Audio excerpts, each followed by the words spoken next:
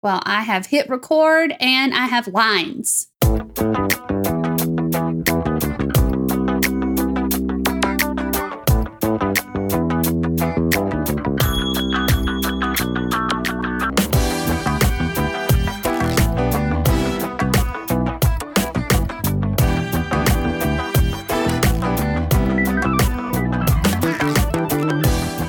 Hey everyone, you're listening to the Damn Fine TV podcast. I'm one of your hosts, Jasmine. And I'm Mel's. Mel's, how are you? I'm doing fantastic. How are you? I'm good. I am so excited to be chatting with you. I mean, no shade to all of our special guests on the best of episodes, but it's really nice to just hear your voice and be chatting with you about TV again. I know. I'm so excited, and I'm especially excited about what we're going to be covering. Yes, right? I mean, I'm sure everyone has guessed by the title of the episode that they clicked play on that we are here to talk about The Stand. And I know that we had kind of previously said we weren't going to be talking about it until January, but I mean, there's like a mixture of things that brought us here a little bit earlier. First of all, I know we were just both super excited to start covering this show. But also, I had scheduled us to cover 3 episodes at once, which I feel was a little overly ambitious. So we're like, let's get together for this premiere, and then we can do it 2 episodes at a time from there on out. So basically, we're here today to do episode 1. Next week, you're going to get the 3rd and final episode in our Best TV in 2020 series. And then we'll be back first week of January talking about episodes 2 and 3 of The Stand. And then we're going to be doing, like we talked about before, the kind of back and forth between The Stand and Chilling Adventures of Sabrina. Sounds good. I'm so excited. Yes. Well, I mean, before we do dive into that, though, I mean, I just wanted to, we haven't really had a chance to talk about just like Christmas or holiday season. I mean, like, did you guys get a tree this year? We did get a tree. So we used to do live trees, and that was all fine and dandy until we had a little one and 2 dogs. Yeah. And then all of a sudden, pine needles were everywhere. Well, I don't even know if it's pine needles, but so the little needles off the tree were everywhere, and just it became a lot more hassle than necessary. So we went ahead and we purchased an artificial tree. Yeah. And it has served us well the last few years. And so we did get our tree out and we decorated it together. We hung our stockings up. So It was really nice. And I'll have you know, we searched everywhere to try to find the Jack Skellington Santa blow up. Yeah. Because we had the blow up for his Halloween version of himself. Of course. But Wildcat wanted the Santa version of him, and we couldn't find him anywhere. So that's been the big disappointment. I know. Oh, I'm so sad for James. I know. You know what? The Nightmare Before Christmas, it lasts literally from the 1st of October until the 1st of January, when I say no more Jack Skellington, please. It should have been my first question to finally check in once again on how many times you guys have watched this, like, since Halloween. Have you guys been watching it? Yes. Now, we just, yes. He took a small break in November because it was birthday time for him, and he just did not have time for Nightmare Before Christmas. Once he started seeing it pop back up in like the Christmas stuff, because there's the Grinch, there's all those things like that. He was like, Jack Skellington, I forgot all about him. And so we're on watch number 9 so far for the month of December. Wow. It never stops. Oh my goodness. Well, you are like less than 2 weeks away from being able to put a rest to Nightmare Before Christmas for the year. So I wish you the best of luck. Godspeed. You can do this. Thank you. May the force be with you, right? Yes, exactly. Oh man, that's amazing. So did y'all put up a tree? Yeah. So this is, I think, maybe our 3rd year getting a live tree. It wasn't something that we ever did before, but then because we never really had the space for it. But now we live we live in a duplex. So we live in a bigger place. It's more like a house than an apartment than we've been in before, right? So we actually do get like a full-size tree. And it is funny, like with our dog, she's pretty good about it because she's like older now and pretty chill. But whenever her tail starts to wag a lot, there go the pine needles and sometimes some decorations. And like, so we just try to usher her away from the tree. But it is pretty funny, like when our friend's dog, like one of the Bubble friends, they have a dog and she's pretty young and hyper. And so when they get going, I just like stand in front of the tree and guard it because like the tree's like my baby now. Yes, I totally get it. Yeah. But yeah, I don't know. This year I took a couple of days to decorate it because I was feeling very indecisive about the look that I wanted. And it ended up being just something I think pretty simple this year, which I'm here for. So, you know, it's a much different year for Christmas this year, right? So I was like, I think the tree needs to reflect how different this year is. Yeah, for sure. Well, the big question I want to know, are you a colored lights person or are you a white lights person? Ooh, so I am both. Oh. But I think it's just what we had. Like a lot of our decorations and even our lights were passed down to me by my mom and my stepdad. Mm-hmm. So I was just working with what I had. The first lights we actually bought were just white lights that were like what do you call them? I guess a twinkle light. Like they come in and out. Yeah. Mm-hmm. Yeah. So I think if I had to choose, like if I got all new lights, so I think I would just go with like a more white or maybe just like a blue or something, but not all the colors. What about you? I love it. Well, the tree is pre-lit with white. Oh, that's easy. Which I used to be a colors only person, and I had like the gaudiest tree ever. And then, like I said, along came a little one, and the ornaments were. So I've really slimmed down my ornament collection, and I now just have a few like rustic pieces on the tree, and it goes really nicely with the white light. So I'm becoming each year. I'm becoming more and more fine with the white lights, but every now and again, I really miss the colored ones because it makes me think of my childhood. So yeah, I know what you mean. I think I don't know. I've thought about this before where maybe if I got more white lights, I might do something outside with my colored string lights just to keep it in the mix. You know what I mean? But this year I was like, I think I like the look of having more, colorful decorations, but less color in the lights.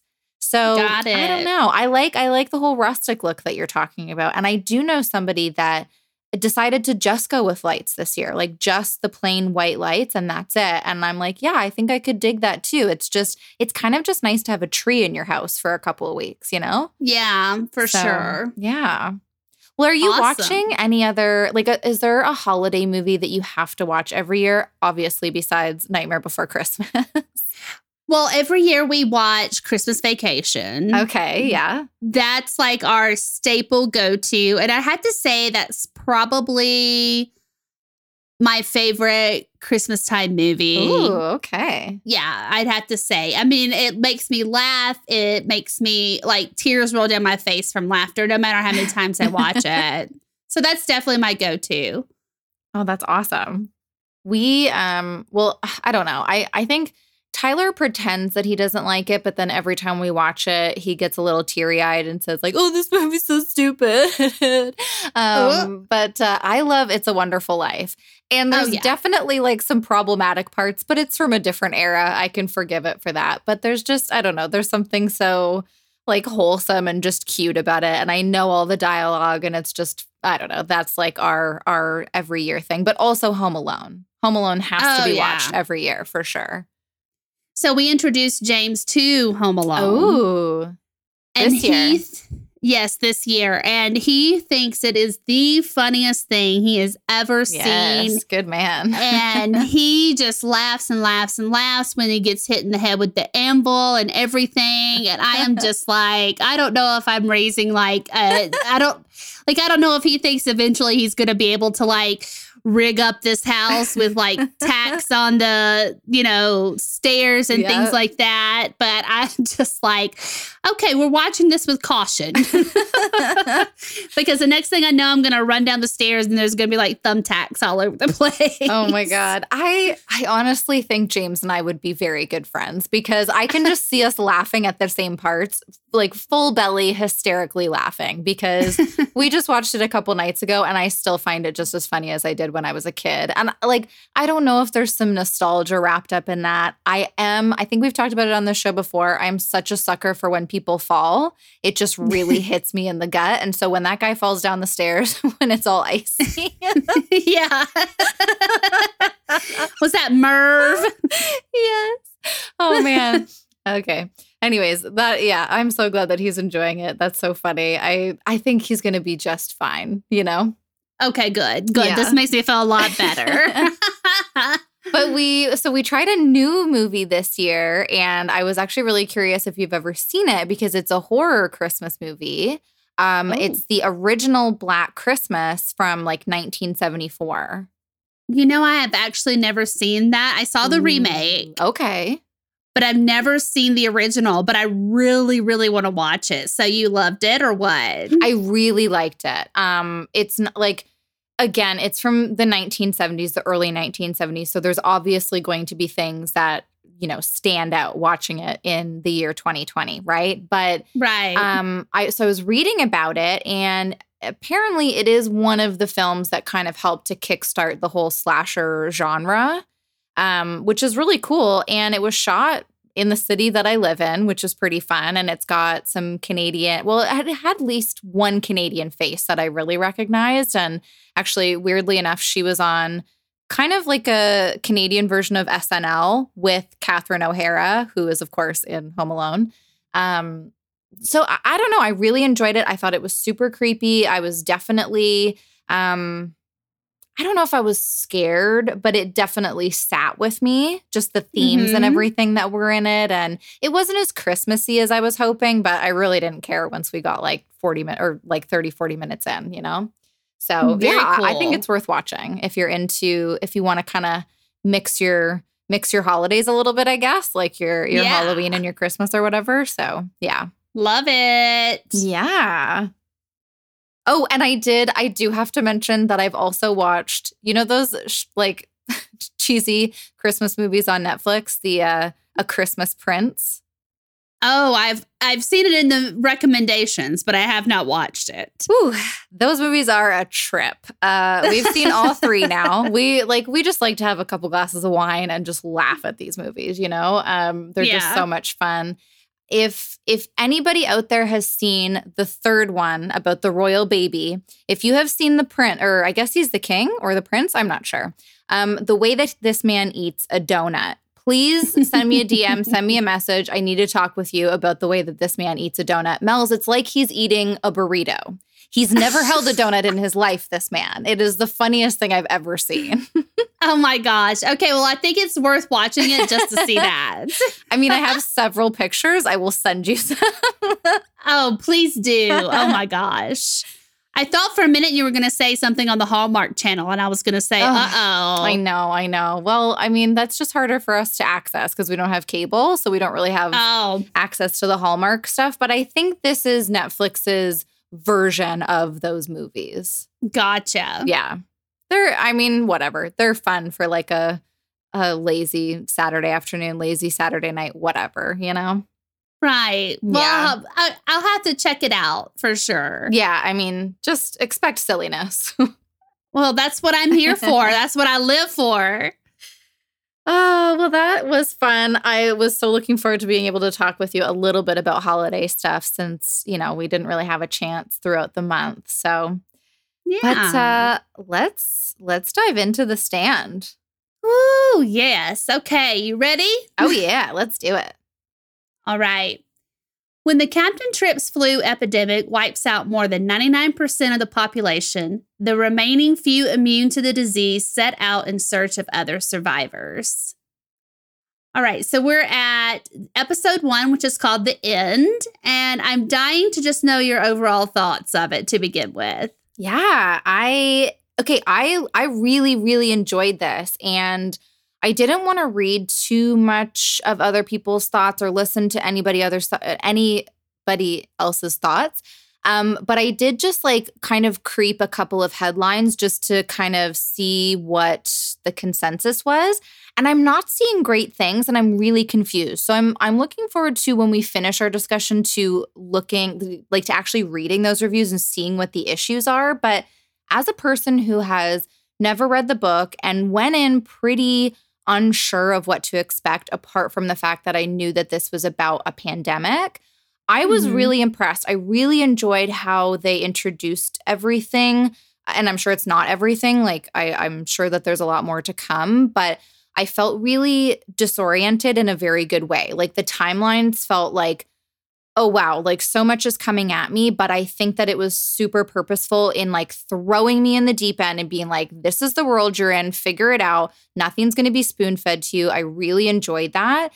And just knowing from what I know about who else is in this cast, I have a feeling they really, and I don't know how it goes in the book, but it feels like they really resisted the urge to give us way too much all at once. Like, we really focused on like 3 characters for the most part, right? So I feel like this was a really good introduction to the world. I'm super intrigued to know more about everybody. And I was fine. Like, I was like, you know what? Let me just see if it's available on audiobook. Turns out it's available on audiobook from my library. So I got the download tonight for the audiobook and I'm going to start listening. Like, that's how excited that this premiere got me, you know? Like, I've had the book on my shelf for like 2 years. And I'm like, yeah, that's heavy though. Let me get the audiobook. But that's how excited I am. And I really enjoyed the practical, I'm guessing, effects just of like the engorged necks and all the mucus and stuff. Like, it was so gross, but so intriguing and like kind of fun to look at in a gross way. And I don't know, like, listen, you are going to get a lot of insightful, intelligent remarks and thoughts and theories from Mel's throughout this series. And you're going to get a lot of me saying how good James Marsden looks in that fucking tight t-shirt, because I was not mad about having to look at this man for like an hour. And Alexander Skarsgård is going to come along soon and make me feel the same way. Oh, yes. Yes. But yes, overall, super into it. Can't wait to see the second episode. What about you? Okay, guess what? Oh, no. What? I hated it the first time around. No. Okay, I want to give some backstory on this. Yes, and okay. obviously, if you've been listening and anything to know about me, I did probably the stupidest thing that I think I could have done, which was binge reread the book. Let me put it that way. And about a 7-day period before the premiere of this, because it had been a while since I read it. And I really wanted to get back into the world. And it didn't take me long to fall in love with it all over again, as that's no surprise. So the first time I watched it, I think I set myself up for the initial disappointment that I had. Okay. I wasn't too keen on the jumping around to begin with. I wasn't too keen on some of the casting choices. Oh, damn. Okay. I was not too keen, and I'm still not too keen on a couple of differences in some of the character backstories that they did. But I gave myself a couple of days to cool off from that, because when I tell you, so I watched it with Scott, okay, and he was so into it. He was like, "Oh my God, this is amazing. This is going to be great." And I wish there was just a picture of me sitting over there with my arms folded, and I was like, "Well, I can picture this." Yeah, I was like, that did not happen, and that didn't happen. And after a couple of days of simmering down from that, I watched it a second time, and I have to tell you, I did a complete 180. Oh. And I'm actually really excited about the direction they're going in this, or the direction they're going with this, because it's not meant to be like the novel. And what I mean by that is we don't, and like you said, you're not going to be spoon-fed the whole beginning of the epidemic. You're not going to be spoon-fed. You know, these bits and pieces are going to make their way in over time. And right. And that's fine, but I think I just went into it really hoping that there would be a little bit more of the beginning of the epidemic than what we actually saw, because it just felt a little rushed to me. Okay. But I have to say, like I said, the second time around, I was really into it. I kind of fell in love with one of the characters, and this just gonna show that weird side of me, but it's not who you're probably thinking of.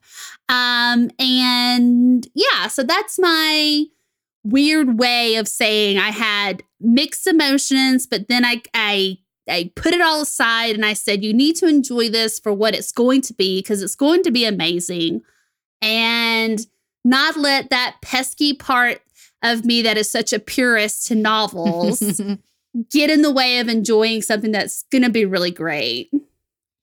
I think, honestly, that's so fair. And I love that you took space and just like let it sort of simmer and let it kind of just kick around inside you. And then you went back to it and tried again, because I mean, like, that's all you really could give it, right? Is that second chance. I mean, but I don't know. I just think that's so fair. It's just something that happens when you read a book and you love a book so much, when you see it come to life and it's not what you imagined. It feels, I don't know, books are so personal in that way because they're in your own mind, they're in your own imagination. And then when they're shared on a screen, it becomes this collective thing that like you kind of no longer have control over. And it feels, I don't know, it's like vulnerable in a weird way. So I totally get it. And I'm very glad that you just gave it some time and went back to it, and you're feeling more positive about it now. I'm really happy about that. Yes, I am too, because I'm sure. Yeah, I really am, because I had really built this up in my mind. And honestly, the small things that they had to change, I understand why they changed it, because they're actually rewriting a little bit of the story. Like King himself is rewriting some things. And from what I can understand, there's going to be a totally different ending to the series than that as well. Even was in the book, which I'm really actually excited to see what they do with that, because I think someone once told me I'm in the very small population, probably the number of people that survived the super flu here in The Stand, that actually didn't mind the ending of The Stand. Oh, interesting. A lot of people did not like the way it ended. I myself didn't mind it. I actually thought it ended the way that it should end. And I'm in a minority on that, and I accept it, and that's okay. But you're right. The book was it's very personal, and the world building in the book and the description of the characters, I mean, it's a pretty heavy novel. So you're going to get all of that extra content that there's no way can really actually come to the screen. So no, and especially not with 9 hours of content, right? Exactly. And like, I swear they got a 10 episode order. So I'm interested to know why they stuck with 9, unless I'm wrong about that information, but I could have sworn I saw that they were getting 10 episodes. So, I mean, how do you bring, like, what is it, like 1,300 pages alive in 9 hours? I don't know. Like, I think we'll see, I guess, but I think it could have done with 13 episodes or maybe. Yeah. But, you know, again, we're on episode 1, so a lot to see still. We got a long road ahead of us. For sure. Oh, so those are my initial thoughts on it, and I am very much looking forward to the season. So, and I have to say, I was really impressed with the way that they brought the symptoms of Captain Trips up onto the screen. I really enjoyed that. The engorged neck, like it attacks your lymph nodes, and that's something that's really descriptive in the book. Everyone's neck was swelling. They had bruises, things like that on their neck. So I really actually enjoyed that. And I'm glad I enjoyed that. I enjoyed seeing someone's extra large neck. I thought it looked really good. And that's why when I was explaining, I was saying, I think it's practical effects because it looks really real. Like it doesn't look like they're doing a lot of digital stuff. Maybe they are, and it just looks really great. But yeah, well, if it's special effects are practical, that I think they did a great job on that. And I'm glad that they did do that. And we didn't just see people with like sniffles and coughing and, that type of thing. I'm glad that they actually showed the gruesomeness of this super flu strain. So that was a definite positive for me out of the first episode. Alrighty. Are you ready to move into some of the characters, or did you have anything else you wanted to add to that? I will just say, because I don't really know where it will fit in otherwise, but did you catch who was the voice of the president? Yes, Bryan Cranston. Yes. And you know how I caught that? Because I was listening and I was like, this sounds so familiar. Who is this? I know who this is. It was on the tip of my tongue. And then when he started coughing, I was like, that's Walter White's cancer cough. Yeah. That's Bryan Cranston. Sure is. I didn't even have to look up any articles to realize who that was. I was like, that's amazing. I'm glad that he had a small cameo, I guess you could call that, even though he's not actually seen. Yeah. A voicio. A voicio, yes. But yeah, that was it. I just don't know because he's obviously not a main character, right? So. Yes, right. But yeah, let's do it. Okay, so I have starting out with Harold Lauder. Would you like to start off with Mr. Lauder? Yes. Okay. So Harold is, for the sake of a better word, he's really considered a loser, right? Mm-hmm. Which is kind of sad to see, but he's also a super creep, all right? He's obsessed with his babysitter, Franny Goldsmith, and his classmates caught him peeping in on her through the fence. And that whole chase scene was amazing, where they were like chasing him on the bicycle. And I think he referred to the kid running as like the T-1000 or whatever. Yeah. And I was like, this is great. So that made me laugh. And I was like, this is cool. He is a very complex character. Mm-hmm. And I have to say, I think that if I had to call this an episode about a character, I would say this was more centered around Harold. Yeah, I would agree. Than the other characters. And I was not mad about that because in the book, I hated Harold. He had no redemption. I did not care for him. He was just an all-around just yucky, kid and turned into a yucky guy. And I'm not going to spoil too much of it for you. But so I like the way that came through. Owen Teague is an amazing actor. Oh, boy, is he ever. I love him. Yeah. Another Bloodline alum. I know. I loved him in that, and I love him in this. I think that he captures Harold's personality quite well. There are a couple of differences, and I think that it was just necessary. In the novel, Harold looks a little bit different. He's a little overweight. He's got acne, and so you didn't really see that in this Harold, but that's okay because I think that his storyline might get a little bit of a boost, and I think I'm going to enjoy that. Well, he had greasy hair, so he did have greasy hair, yeah, which you would think would cause the pimples, but great point. But I did have, it's funny, I went through a range of emotions with Harold in this first episode. I felt bad for him because, the minute he walks in the door, his mom's like, clean up from the sister's bridal party. And the sister's like, you're a fucking loser. Yeah. He gets, and then he gets upset because he's broken his computer and apparently writing is like his thing. And he got another rejection letter. So you feel that for him. But then when you see the ugly side of him come out later, you're like, oh, so I'm not going to like this guy after all. You know, it just, you went through a range of emotions with him. Yes, I really enjoyed the way that they introduced him because now I've only seen the episode once. I was really hoping to get a second watch in, but I just didn't have time. But the first thing that we see of him is in more like present day, right? Where he's helping clean out one of the homes and he runs outside to puke. And I think that okay. So I think that gives you like an immediate sort of sensitivity towards him. You feel for him in that moment. He's doing this tough work and it's obviously made him a little bit squeamish. And so you see that.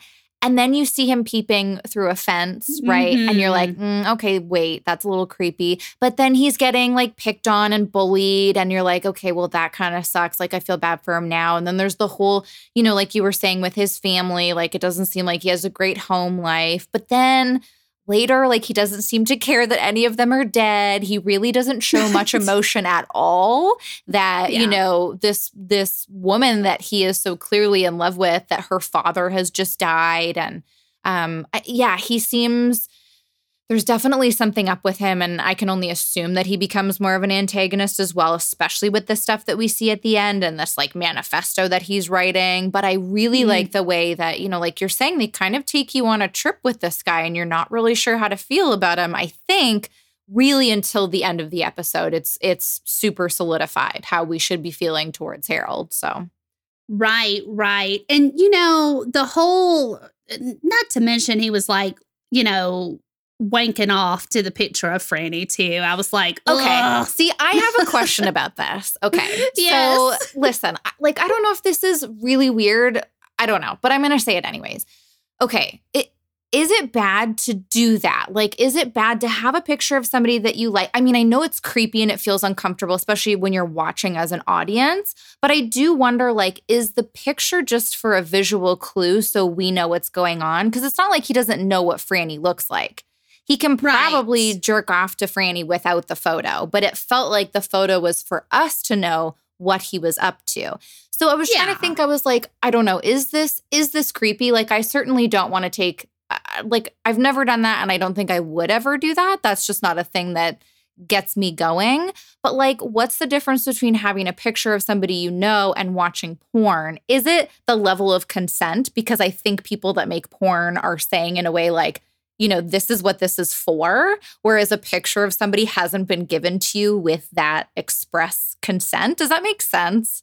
Yeah, it does. And I like where you're going with that. I also, what kind of creeped me out about it is that he just folded over the half with his sister. And he was for just sure. Like, oh, yes. Just going to fold my sister over on the other side. Yeah. I mean, I was like, she's there in the picture, you know that. But no, I understand. And yes, it was a visual clue for us. As I think as if the peeping shouldn't have been a visual clue enough for us. Fair.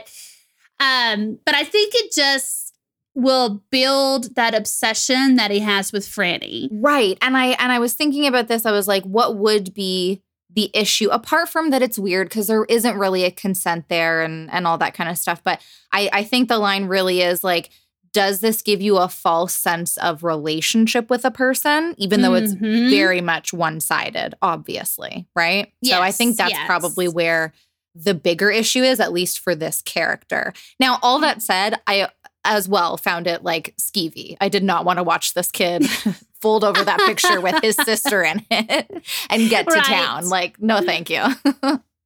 I'll pass on that. Yeah. But anyway. Yeah.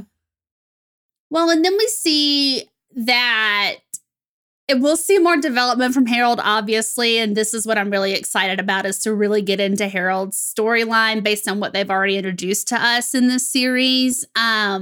But when he's in the Boulder Free Zone, which is the present day. Okay. Where he's at is called the Boulder Free Zone. And he seems to be like making friends, and he seems to be well regarded. Like, he has a nickname. They call him Hawk. Yeah.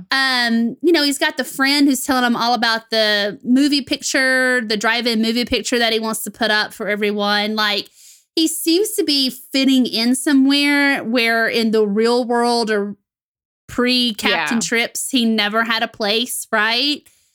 But then he runs into Stu and Franny, and he's doing that weird smile, which is amazing. Again, he's doing his Tom Cruise creepy smile. Yeah.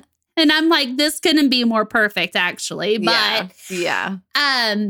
Just that whole interaction, and then him going off and talking about plotting to kill Stu Dogcock Redman, which is a direct line out of the novel, which I really appreciated that they did that. That definitely seems like a Stephen King line for sure. Yeah, absolutely. So, and then obviously dreams are going to be a big part of the series, which I'm super excited about.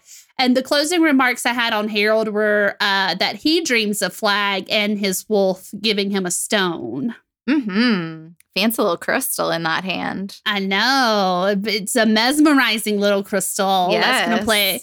That's going to be super important. So, ooh, okay. And I love that his dreams are not in cornfields. His are the seedy, like, neon girly signs and things like that. So that's just giving us hints of what Vegas is going to be like. So yeah, I'm excited. Yeah, I really liked the differences in all of the dreams and just giving us, I mean, it's kind of basic visual language, but it was used so effectively just to kind of show us like, hey, somebody else is on a different track, or like these two people are on clearly different tracks based on these dreams that they're having, right? So I really enjoyed that as well. Yeah, I mean, I was a little sad that they cut away before we could see Alexander Skarsgård's face, but we got it later, so. That's okay. We got his like jeans and like lower half, which is all right with me. Yes, we did.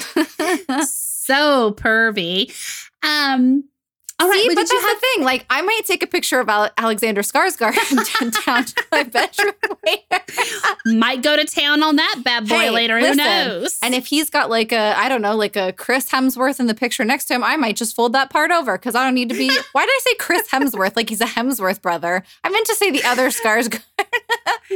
Bill Skarsgård? Yes, thank you. Who I might not actually fold over. No, that might not be a problem. I was about to say, just 2-for-1 deal right there. Oh, man. Well, any other thoughts on Harold? I think we hit all the big ones, honestly. I liked the little, I liked the message that he left when they were leaving town. I thought that was really smart. I always love to see stuff like that in like kind of post-apocalyptic stories.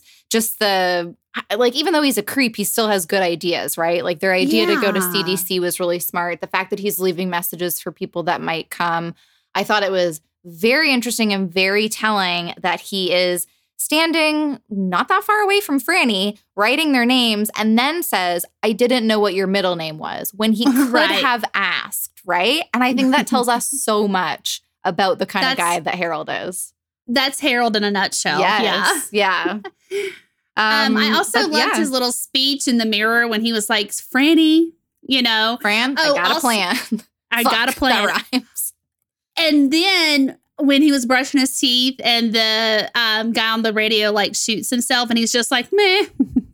Like, right? Yeah.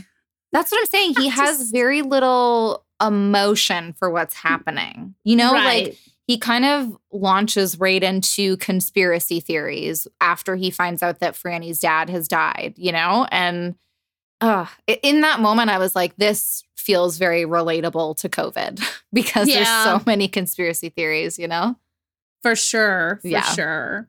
Well, the next person I have up is Franny, and I was going to get into some of the CDC stuff with her. Because she and Harold obviously are starting off this journey together to go find, I guess, other survivors or go to the CDC to see if they could, which is what Harold tells her, to see if there's something about them being immune that could help them. So Franny, I have issues with this Franny. Is this the casting that you're not super keen on? No, this is the backstory that I'm not super keen on thus far, which only leaves one more person with the casting, but we'll get to that in a moment. Okay. I know. Don't worry. I've got some positives in there too. Okay. So Franny, we see her. She's obviously got a close relationship with her dad. She wants to tell him something, but he's very clearly sick. And then he obviously passes away from Captain Trips. She's digging in the backyard and she lets Harold know, hey, you know, my dad died. And she drags him down the stairs, you know, and buries him. And she's got a backstory that's a little bit different than in the novel. In the novel, she had a little bit of a hard relationship with her mother, which I believe they're taking this twist on it in the series that her mother died along with the little brother in a car accident, I believe.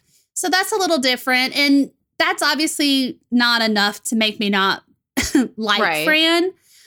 What I don't like is the committing suicide angle of it, because the Fran in the novel is a lot stronger in the beginning of the epidemic than this. Okay. She's pull herself up by the boot heels type of girl. She's taking care of things. She's totally in charge of herself, and she's really protective, you know, of her little bubble and protective of herself, really, to be honest. And so I just didn't care too much for that, because Harold coming in and saving her is going to be sort of down the road. I feel like, well, remember that time I saved you, Franny? And why don't you love me back? Because you would be dead right now. You know, that type of thing. Yes.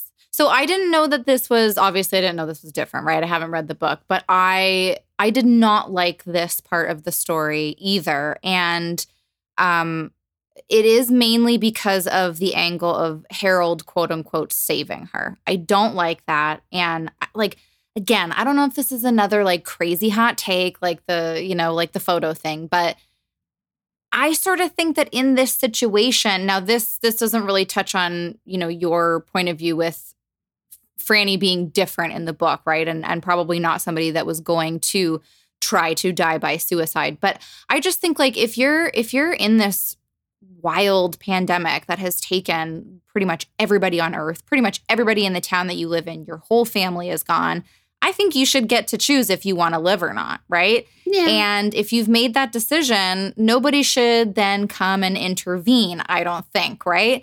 And it does set up this weird power dynamic now that Harold has, again, quote unquote, saved her. And I thought it was really interesting that later on, we're going to see that scene between Stu and the military guy. I cannot remember his name right now, but he is, and to be fair, Starkey. Like Stu and Starkey, thank you, they don't know each other. So there isn't that personality, there isn't that like relationship there, but it's very clear what he's going to do that entire time. It's very clear that he's going to take himself out, right? And yet there's no intervening there. And so to me, I just thought that was a very interesting way and to set that up and to sort of contrast those two things. And it felt a lot like, oh, this woman needs to be saved. And I was not here for it. So, yeah. Right. And that's the main thing, is that I didn't like the quote unquote saving her angle. Yeah. Right. Yeah. Like, and there are drastic differences, obviously, from the novel. And I'm sorry, I don't want to spoil you too much on the novel, because I really want you to get into it. And I am still going to get into it. And I don't know. I don't think it's the kind of thing that can really be ruined. I don't get ruined a lot by spoilers. Like, I have to be, I don't know. I think Twin Peaks is the one thing that if you fucked it up for me, I'd be mad, but I've already seen it all. So I don't know. Okay. All right. Good to know. Yeah. And I agree with your point that obviously if all of your loved ones are, you know, gone and the world has gone to hell in a handbasket, basically, you know, it should be your choice to what you want to do with yourself.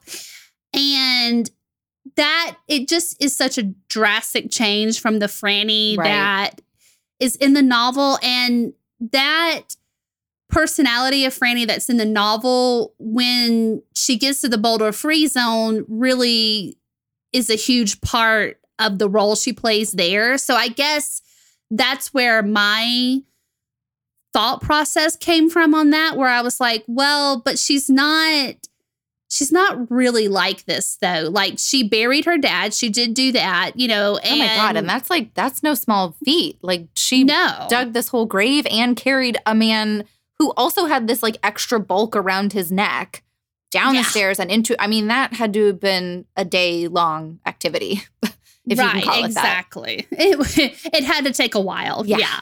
Especially getting them down those stairs. Yeah. But, so I guess that was just what is to think about, what is this going to do for future Franny's personality, maybe is where I'm thinking with that. So, but yeah, I'm thinking, my goodness, if you are left in Algonquin, Maine with no one but Harold Lauder, yeah, then you may not want to be in the world anymore, and that would be perfectly okay. You know what I mean? Yeah. But you know what? Like, I can definitely see what you're describing to have such a drastic, like, it does feel like a drastic change. And especially when, I mean, I don't know how many other, apart from maybe Whoopi Goldberg's character, I don't know how many other like female identifying characters we're going to get. So to have one of seemingly the main characters who is so, I don't know, so much more together and with it and not needing quote unquote saving in the book, to then have the script flipped like this, that feels frustrating. I can totally understand where that annoyance is coming from. Yeah.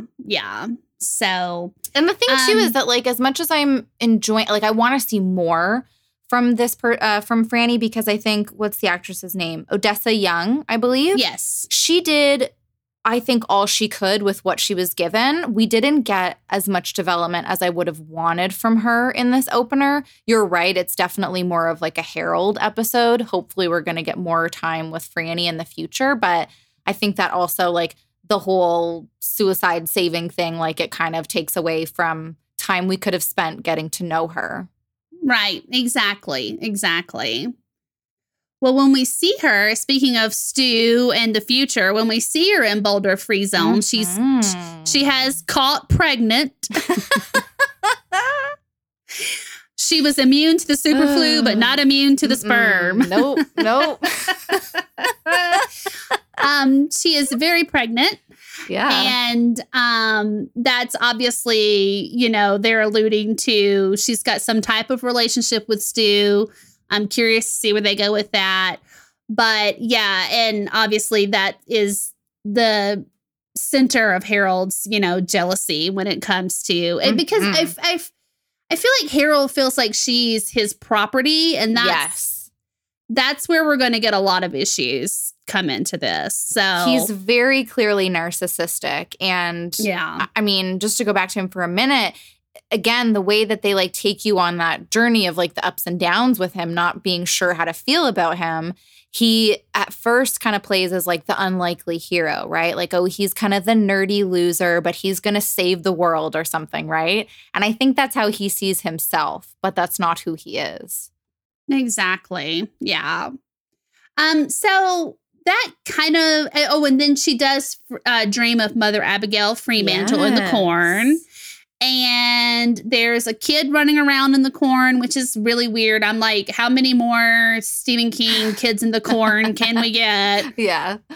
And Mother Abigail tells her that she must find her at Hemingford home in Colorado. Now, I do want to say something about this. This is the biggest pet peeve of mine from the episode. Oh, okay. As Hemingford home was in Nebraska, which is known for the corn. Okay.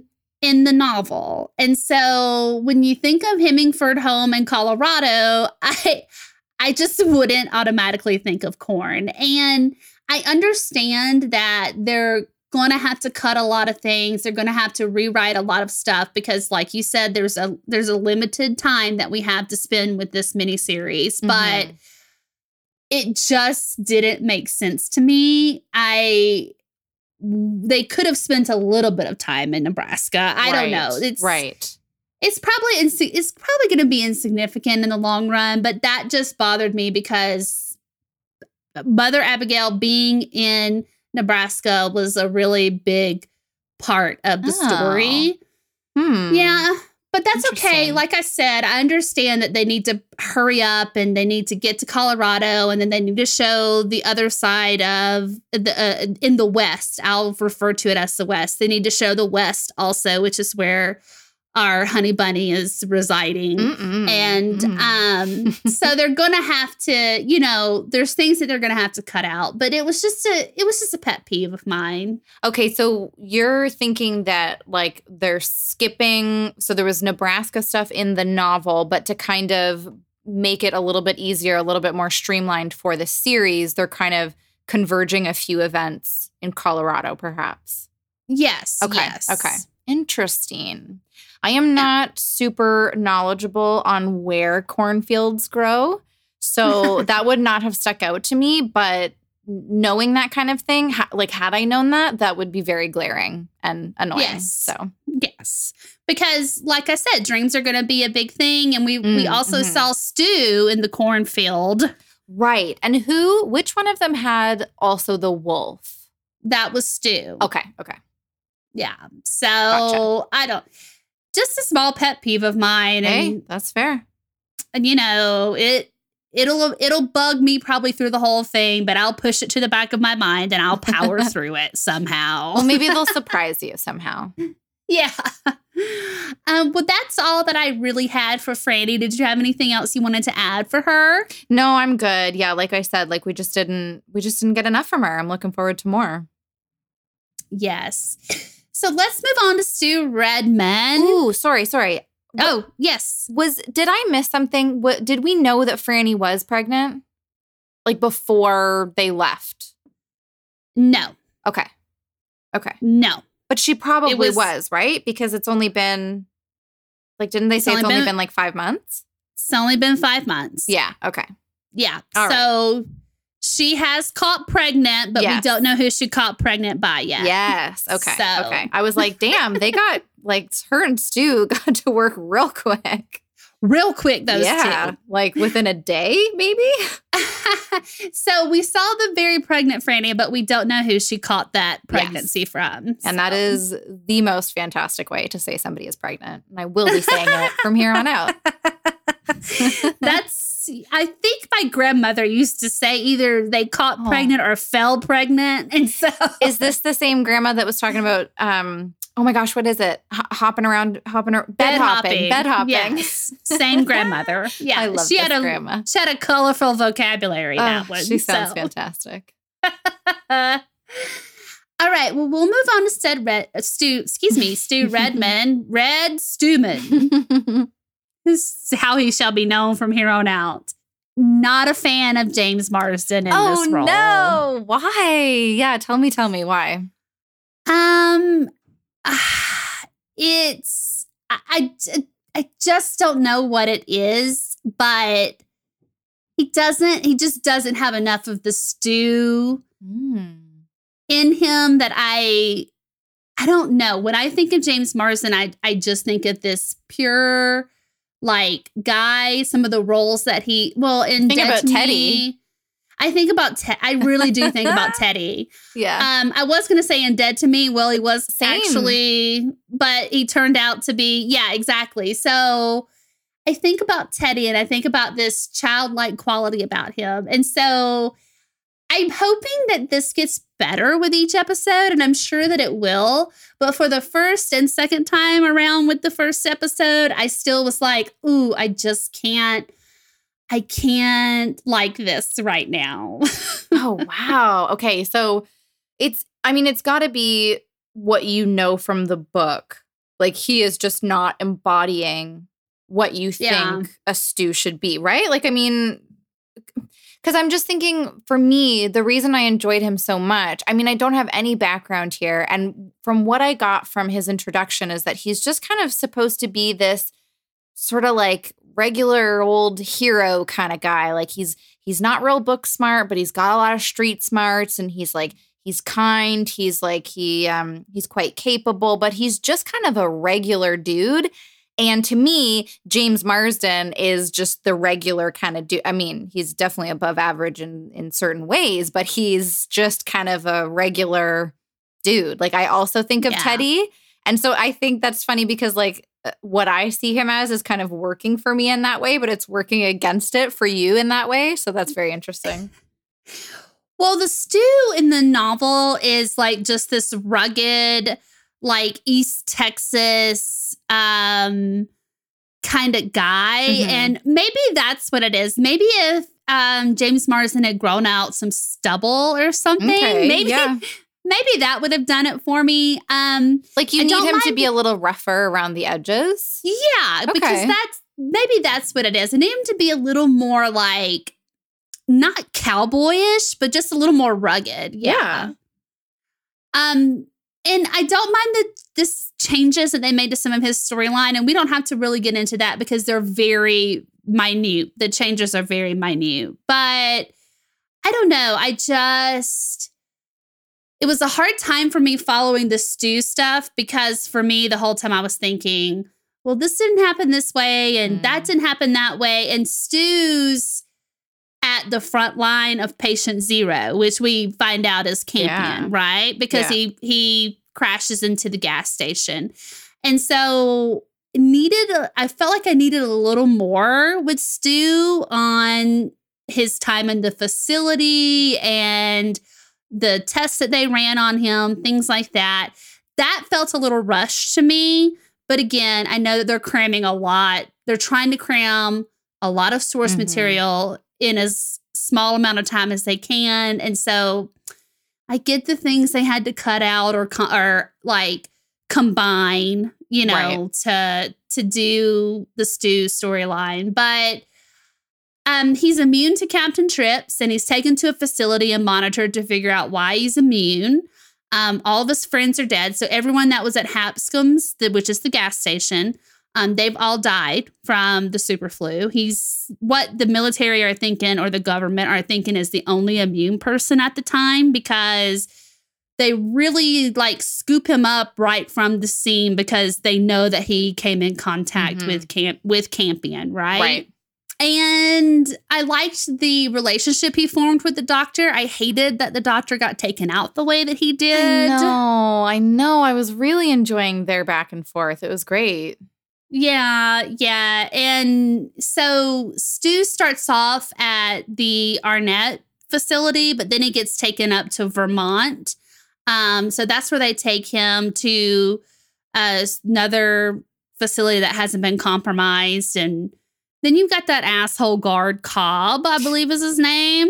He's a doctor, I think.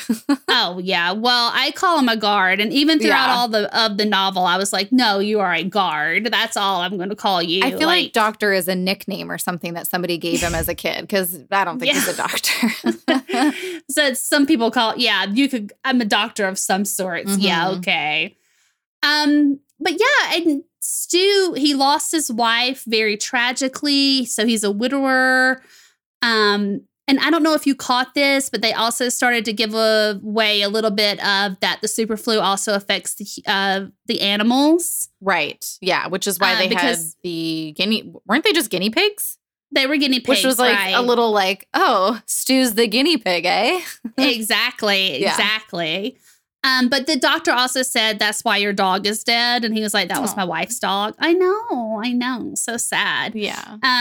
So it's really sad that the animals get it too. I was like, no, even though that is in the novel, I still was like, no. I was hoping that y'all would make animals immune. That's the one change you wanted. That's the one adaptive change you were hoping for. I know. It's like, I don't know what Stephen King's thing is with animals, but like in almost every one of his novels, like they all have to die or they all have to be evil.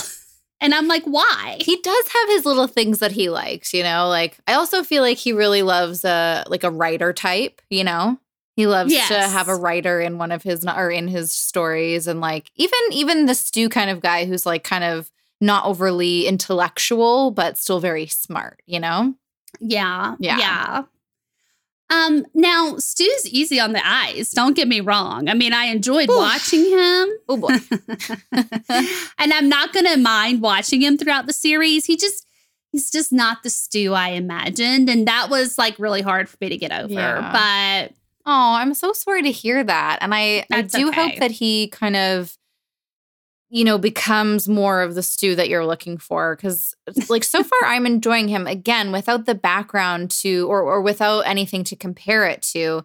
He just seemed to be stepping into the role of a character that was just kind of that basic sort of all-American hero type guy, right? And I kind of liked that the way, and I don't know what it's like in the book, but his reactions to everything that the doctor was telling him were very like calm and collected. And I feel like it's so tropey for somebody to be like, oh my God, what the fuck is going on? No, you have to tell me. Oh my God, they're dead. You have to let me see their bodies. Like to be freaking out, which is normal, but it's just so overplayed that there was something I really enjoyed about this different take on that. And just the way that he listened and was like, yeah, I mean, obviously, if I'm immune, like you got to do what you got to do, take the test. We got to help people, whatever. And then even when they were in the like military vehicle and they gave him that blackout hood thing, I mean, he's clearly not stupid. And he said something and he was kind of standing up for himself in a way, but he also realized like, what's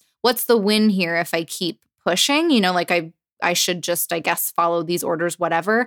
There was just something really refreshing about the way that they dealt with all of that. And it just, I don't know. I think the Stu scenes were the favorite part of the episode for me. Like I was just really, and I don't know, maybe I'm biased. I loved his little sweatpant outfit and those little shoes. Like I want to wear that outfit. It looks so comfy. It fit him very well. Maybe I'm biased. I wouldn't mind being in an underground bunker with him, especially that nice of an underground bunker. Especially that second one. I mean, yeah, exactly. And he made a good point. He's like, how far down are we for it to be so sort of superficially like bright and everything like that, which I thought was a really interesting comment. But yeah, I don't know. I'd be fine with it. Yeah. Well, I wouldn't have any complaints. Let's put it that way. No. I would just refer to him as James instead of Stu. That's all. Mr. Marsden. Mr. Marsden, how are you? Well, and then, of course, he has dreams as well. But in his dreams, he sees a wolf, which I don't know. He sees the corn, which is half of Franny's dream, but he sees the wolf, which is half of Harold's dream. Yes. So, and again, I really liked all that sort of the differences, but the similarities. And again, like I said before, it's very simple kind of visual imagery for us to read, but so effective. Like I really enjoyed these dream sequences and just trying to figure out what it all means. Like I'm super excited to see more. Yeah. Well, did you have anything else about Stu or what happened there in those facilities? I mean, the only other thing is the interaction with Starkey, which we've already kind of touched on. He was very empathetic in that moment with him, and I appreciated that. He let him read the Yeats to him and understood why, because Starkey is the one that created the super flu. So, okay. Yes. Okay. Was I supposed to get that from the show? Did I miss that? Because I had a theory about who started it. Oh. Well, it definitely, I think they alluded enough to this to know that it was definitely something that was government okay, issued. Yeah, fair enough, yeah. And Starkey is the one that kind of oversaw all of that and was like in charge of all of the germ warfare, I guess you could say. So, okay, yeah. And I am starting to remember maybe some dialogue. Like, was he talking about something? I can't quite remember. So I'm just not going to say it again. I need a second watch. But yeah, I was like, also, what are we calling Alexander Skarsgård right now? Because we saw the poster of the Dark Man, right? Although I don't know what like connection that has, but also I think his name is Randall Flagg. Yes. Well, his name is Randall Flagg, but I like to call him the Walking Dude. The Walking Dude? Yeah. Okay, I like that. Because we see him walking down the road. Yeah, okay. No, I'm here for that. So I had this theory that the walking dude was somehow behind all of it. Oh, we can move on to him if you'd like to. Yeah, I mean, no, I think we did cover everything on Stu. Like, again, a lot of his scenes were just kind of giving us background on how it all got out and like why, not really why he's immune, but the fact that he is immune. And yeah, there's not much else there. So, yeah. So Mr. Flag or the walking dude or the dark man, whatever you want to call him, he has several names. He is actually responsible in the miniseries here for the release of Campion. So Campion was in... Yeah, okay. Right. So you're right. Campion was in that room with the first person who accidentally came across, that the superflu strain in that enclosed room. Now, the elevator door was like jammed, but that's because he was holding it open with his shoe. So he's responsible. He's not responsible for the germ warfare, right. but he is behind it getting out and getting out to the public in that way. Okay. Because he kind of had that influence over Campion, I believe, where Campion was kind of struggling with, do I leave? Do I stay? And then he thinks about his, family or whatever. And he's like, I got to get home. Like, I've got to get out of here. I've got to save myself and my family. And that's like the vulnerability that the walking dude or Randall Flagg can really hone in on people. And so, yeah. And then you see him like walking down the road. And then when Campion drives by, you see him like with his thumb out, hitching a ride. And then he's like in the back seat of his car. And I loved it. Yeah, so did I. And I don't know if it's something you can tell me or if it's something that, we'll find out like how he works later on. But like, was he actually in the car? Well, no, I believe that was a dreamlike thing, kind of like Mother Abigail. Okay, gotcha. Yeah. Which is kind of what I assumed, because if he's able to sort of infiltrate people's subconscious space, then why not their conscious space as well? Sort of, yeah. Exactly. So I was really excited that we did get to see his beautiful face there at the end. Yeah. We got a little bit of a smile, didn't we? Yeah. Got a little bit. Little smirk there from a little smize. A smize from the walking dude. The only other thing I had was Mother Abigail, and she is definitely, Whoopi Goldberg is definitely my Mother Abigail. So I was very excited about that. Oh, that's so fun. Yeah. I love that. I think they cast that absolutely like flawlessly. So I'm really excited to see her in this because it's been forever since I've seen her in anything. And when I was a kid, like I loved Sister Act. I loved, oh man, what's that movie called? It's like Karina or something. It's like, do you know what I'm talking about? Where, yes. Yeah, I mean, it's just, there's that scene where she's making the bed and she does it in one, like she takes the sheet and she makes it perfect in one thing. And I always think about it every time I'm making the bed. Like, I just wish I could be Whoopi Goldberg in that scene, but I love it. I'm just like, I'm very excited to see her in something again, that's like not The View. Yeah, that's not, yes, exactly.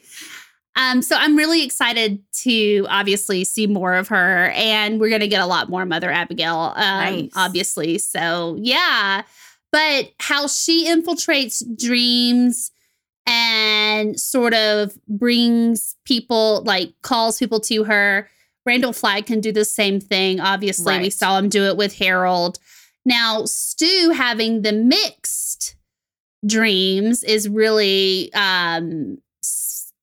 interesting to me, and I really like that about how he's in the cornfield, but yeah, he sees the wolf. He thinks it's a crying baby, but then it's just the wolf with the red eyes. So I'm so glad that they are doing the wolves in this, because that's a big part of the story as well, are the wolves. So super excited about that too. Awesome. Are there any other like major sort of adaptive things that you can think of from this episode that you wanted to bring up, or did you kind of pepper them in throughout our discussion?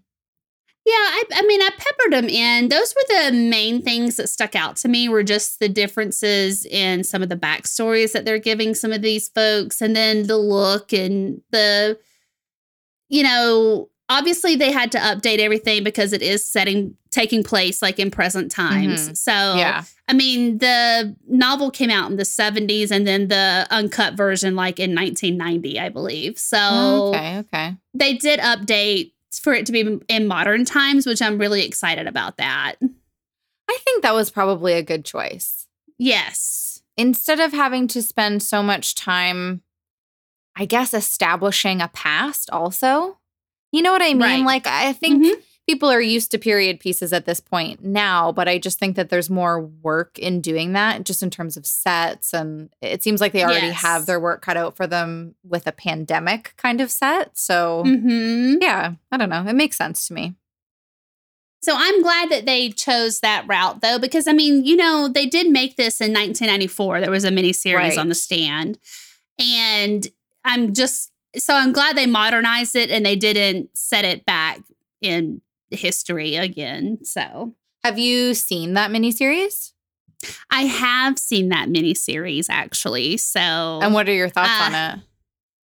oh, it was good. Now, it's different because the casting in that was really good, in my opinion. Gary Sinise was Stu Redmond. So maybe that's also who I'm picturing in my mind. Okay, yeah. And then Molly Ringwald was Franny. So, Oh, love it. but the 94 miniseries, they took some time. A lot of complaints about that, or a lot of things about that, was they felt it was a slow burn, but it's because they did take the time to show a lot of the beginnings of the super flu and like what was happening in all parts of the country, like during the beginnings of the super flu, like the pandemonium and everything that was going on. And they skipped through that in this one, which I am glad that they didn't drag it out. Like, I'm glad the first episode wasn't just, okay, here's the super flu. Let me show you everybody like going nuts. You know what I mean? Yeah. I mean, I have to assume that this was filmed some time ago, but it does seem quite lucky, I think, that they didn't show that part in any sort of detail, because I think not that we're anywhere near what is happening in this show, but similar themes are happening, right? And so I think after living through a year where we're in a pandemic and we're going through lockdowns and all that kind of stuff, it just seems like probably better to just skip ahead. Yeah, you're right. Yeah.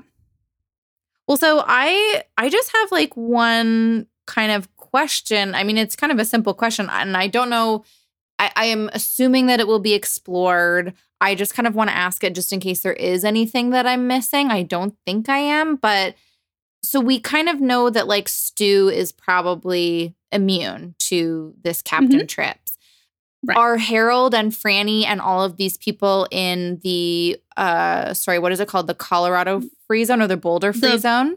Boulder Free Zone, yep. So are all of these people immune? Yes. Okay. And do we know why? No. And is that a thing? It's never really explained in the novel. Okay. They may take that direction in the miniseries, which would be interesting if they did. Right. Tie something to what the immunity is, but no, it's never explained. Not really the focus. Okay. Well, it's just never explained. Like, these people were just immune to it. Yeah. And which is totally fair. I mean, I'm sure that there's enough going on in those 1,300 pages that's not really like, to me, it kind of reminds me of in The Leftovers, why all the people disappeared was never the point of the show. Mm-hmm. So. Exactly. Yeah. Okay, cool. But I've always wanted to know what it was. Like, but I guess it's just like some people, they go their whole life and they never get the flu. Yeah. I mean, so I guess it's just some sort of immunity, but it seems like something in germ warfare you wouldn't necessarily be immune to. right? Because you've probably never been exposed to any of those particular pathogens, right? So then that had me thinking, like, if the walk-in dude was more responsible, like more than just letting it sort of run free, like the virus, like, was there a reason that particular people were immune? Because it seems like there's these two sort of forces of like good and evil that are amassing some sort of team to fight, right? So I was just wondering if that had anything to do with it. But yeah, well, and those are good points to make. And thank you. Yeah, you're welcome. And I think it's all going to come out in more dream sequences, I'm hoping. Oh, so cool.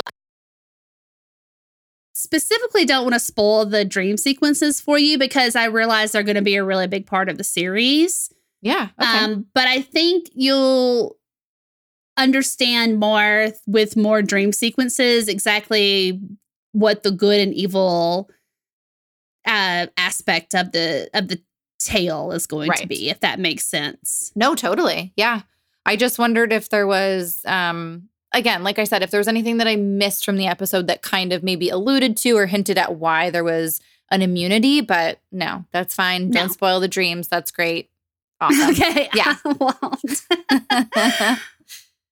Well, yeah, because I assume if they are going to be a big part of the series, like, especially for listeners that are actually watching the show and, you know, listening in, like, it'll be fun for them to see it for the first time, maybe, unless they're book readers. I don't know. Whatever. We're on the journey together. Let's take it. That's right.